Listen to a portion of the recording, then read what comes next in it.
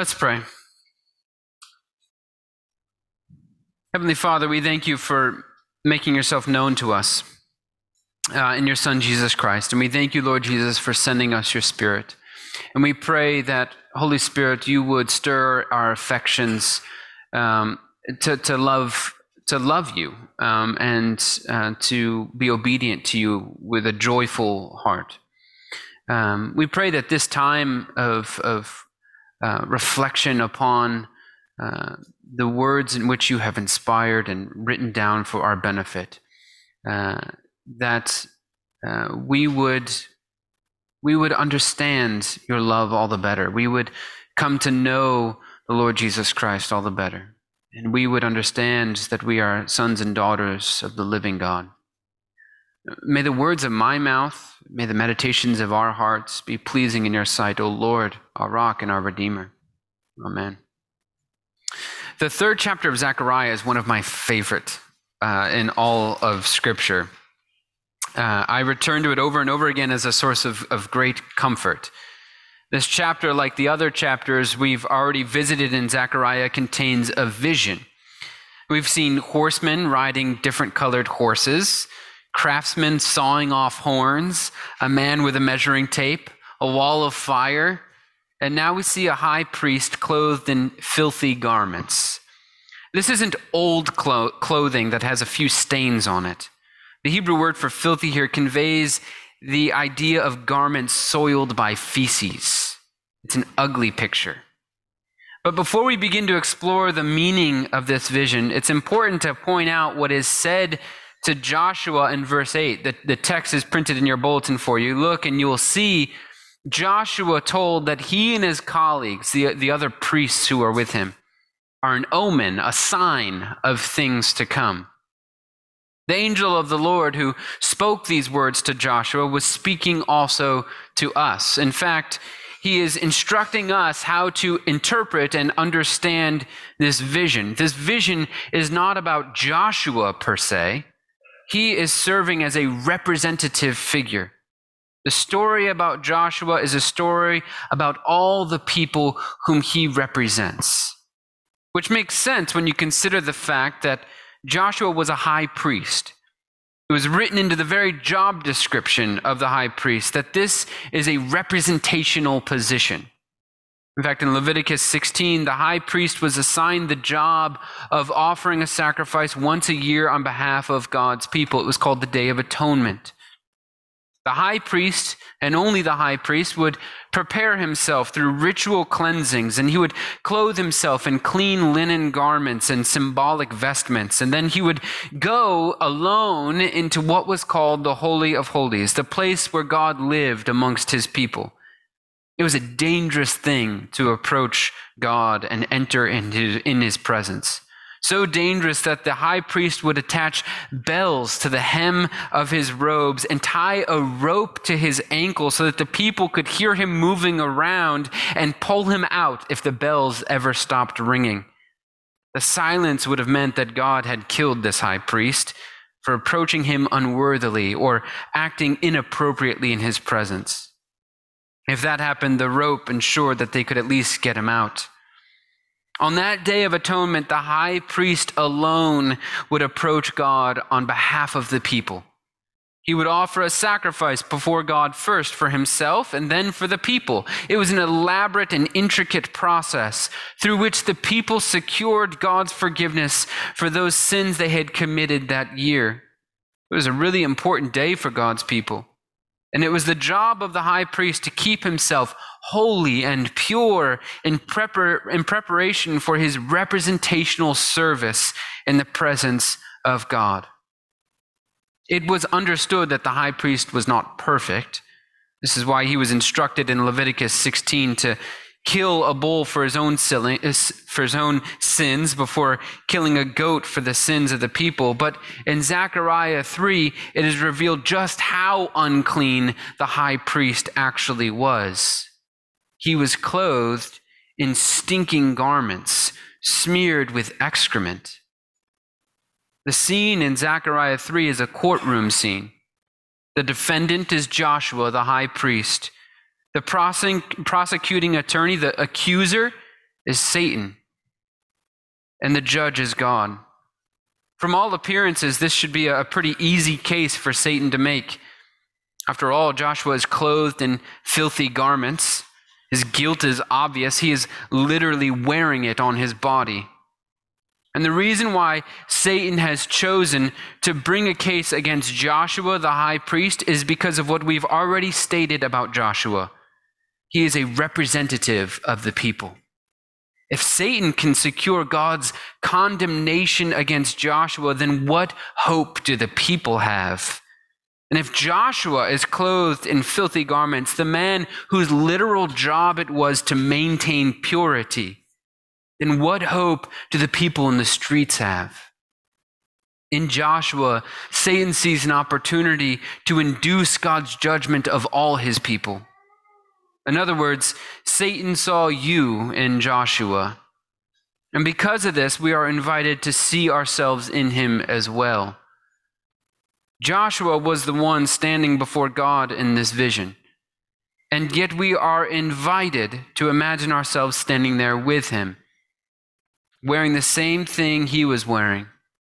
Heads hung low, eyes on the floor, just waiting with dread in our souls to hear a guilty verdict. But the most amazing thing happens. God opens his mouth to speak, and the first words out of his mouth are not a rebuke of Joshua, nor of us, but of Satan. The Lord rebuke you, O Satan. The Lord who has chosen Jerusalem rebuke you. Is this man not a brand plucked from the fire? God issues his verdict before Satan speaks a single word. He issues his verdict even before we are told what Joshua is wearing. It's only after we hear God's verdict that we even learn Joshua was dressed in filthy garments and clearly guilty. Shockingly, God defends this guilty man. He behaves in this scene as both judge and defending attorney. He pleads our case and pardons us all at the same time. The case he argues has nothing to do with us, actually. As we've already said multiple times, it's obvious we're guilty. His pardon rests upon his divine choice, which is the foundation undergirding his love. He appeals only to his choice of Joshua in his defense of the guilty man. Choice is the purest inspiration for love.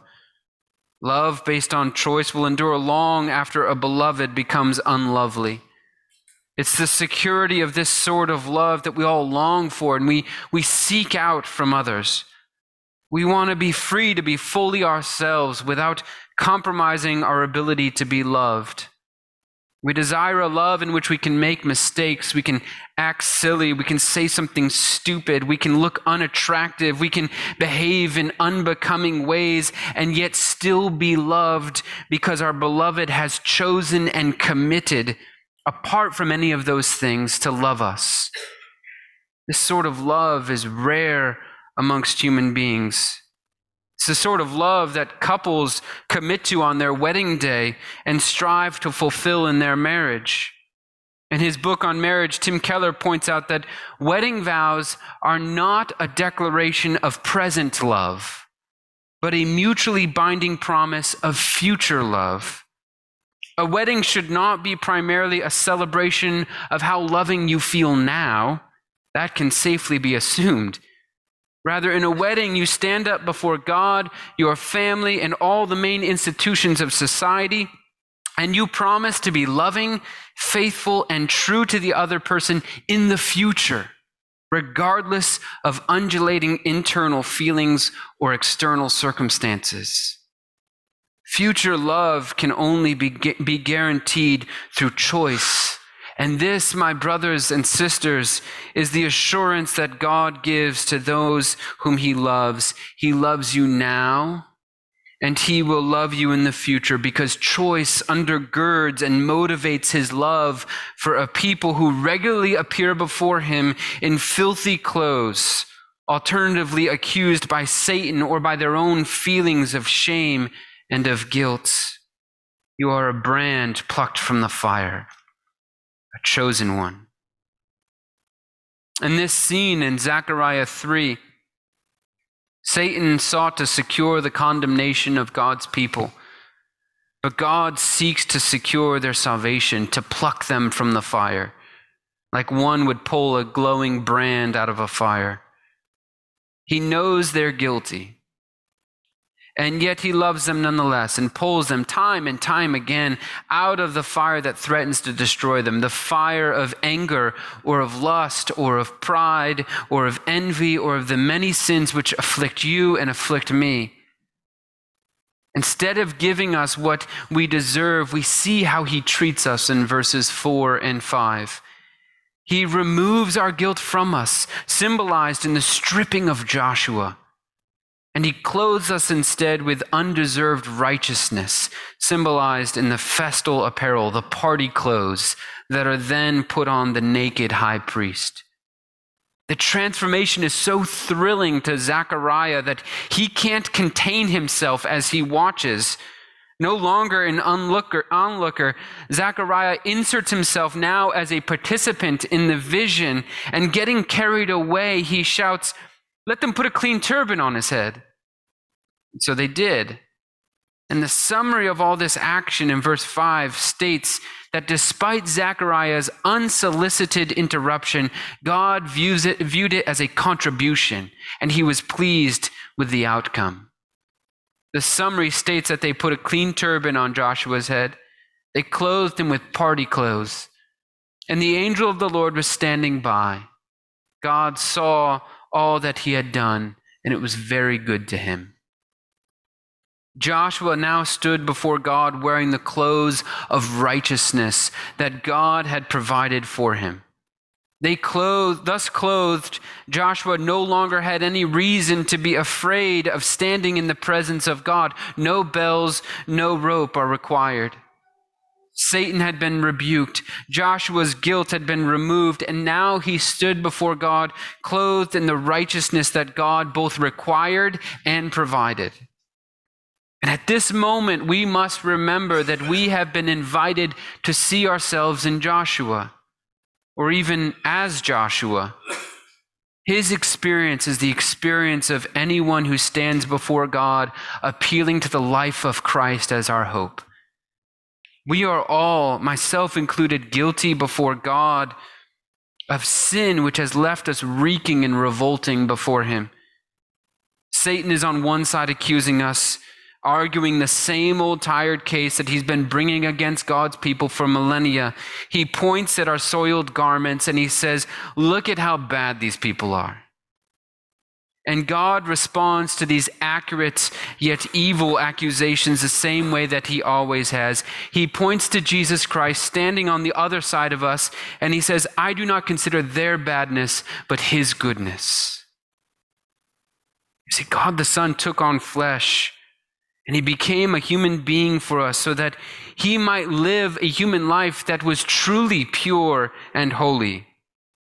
His garments were not soiled by sin, and at his death they were stripped from him. His clean, seamless garments were viciously pulled from his body, and he was crucified naked and rejected by God.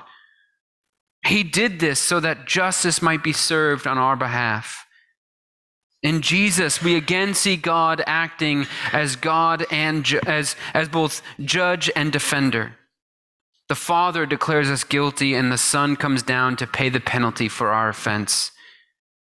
And through this divine act of love and grace, we are forgiven. And the clean clothes that were stripped from Christ, the clothes of his righteousness, are put on us, so that God looks at us and he sees his Son, and he rebukes Satan for attempting to even bring a charge against those whom he has chosen to love now and in the future, regardless of undulating internal feelings or external circumstances.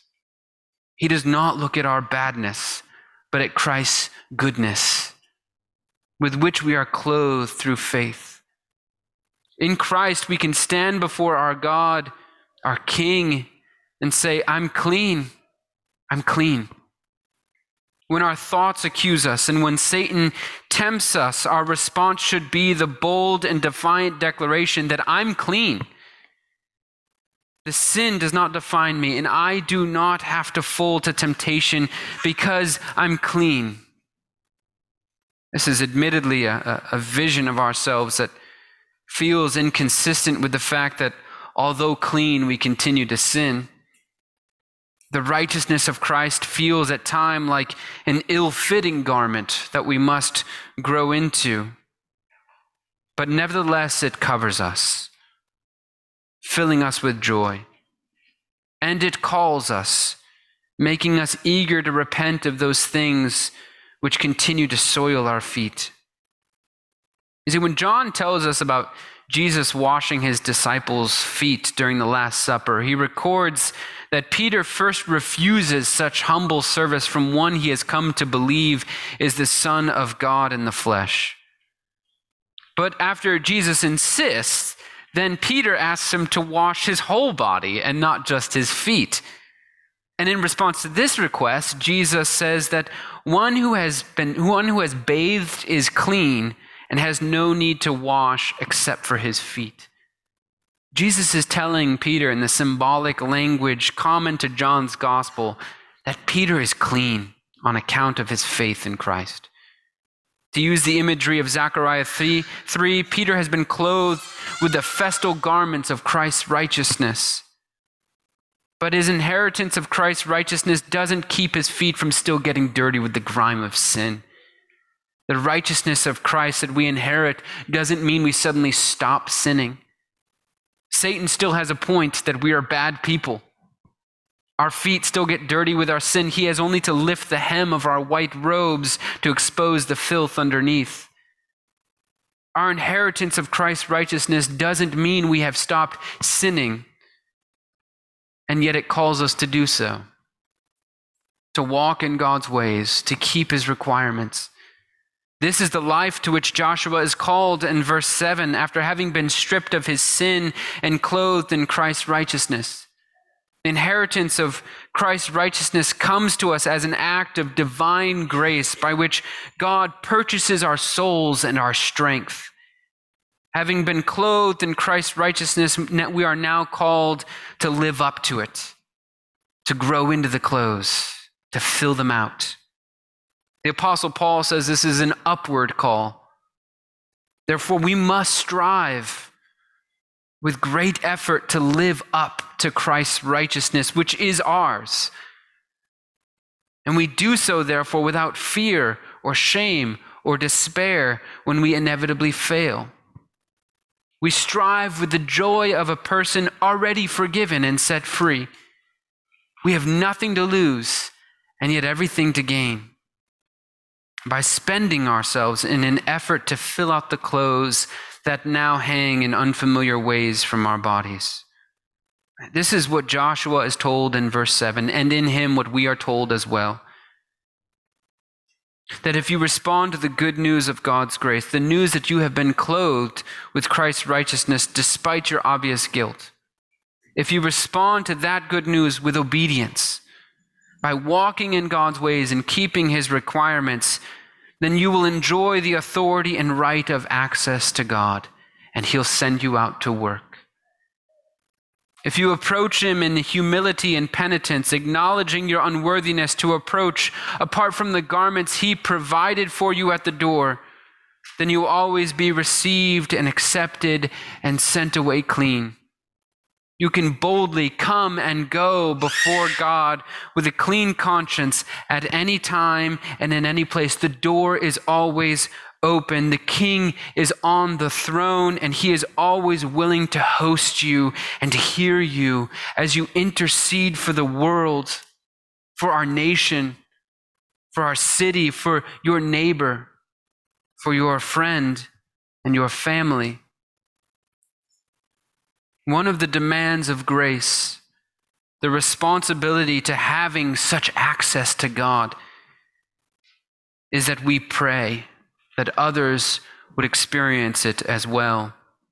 And through their restoration and salvation, as well as our own, the world would be made new. the kingdom would grow in our midst.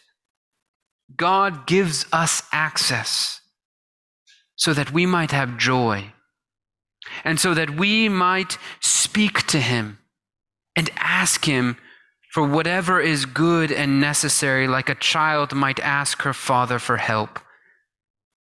By his grace, God has given us a beautiful inheritance, and through that grace, he has invested us with a great responsibility to pray and to work for the good of a people and of a world that is broken by sin.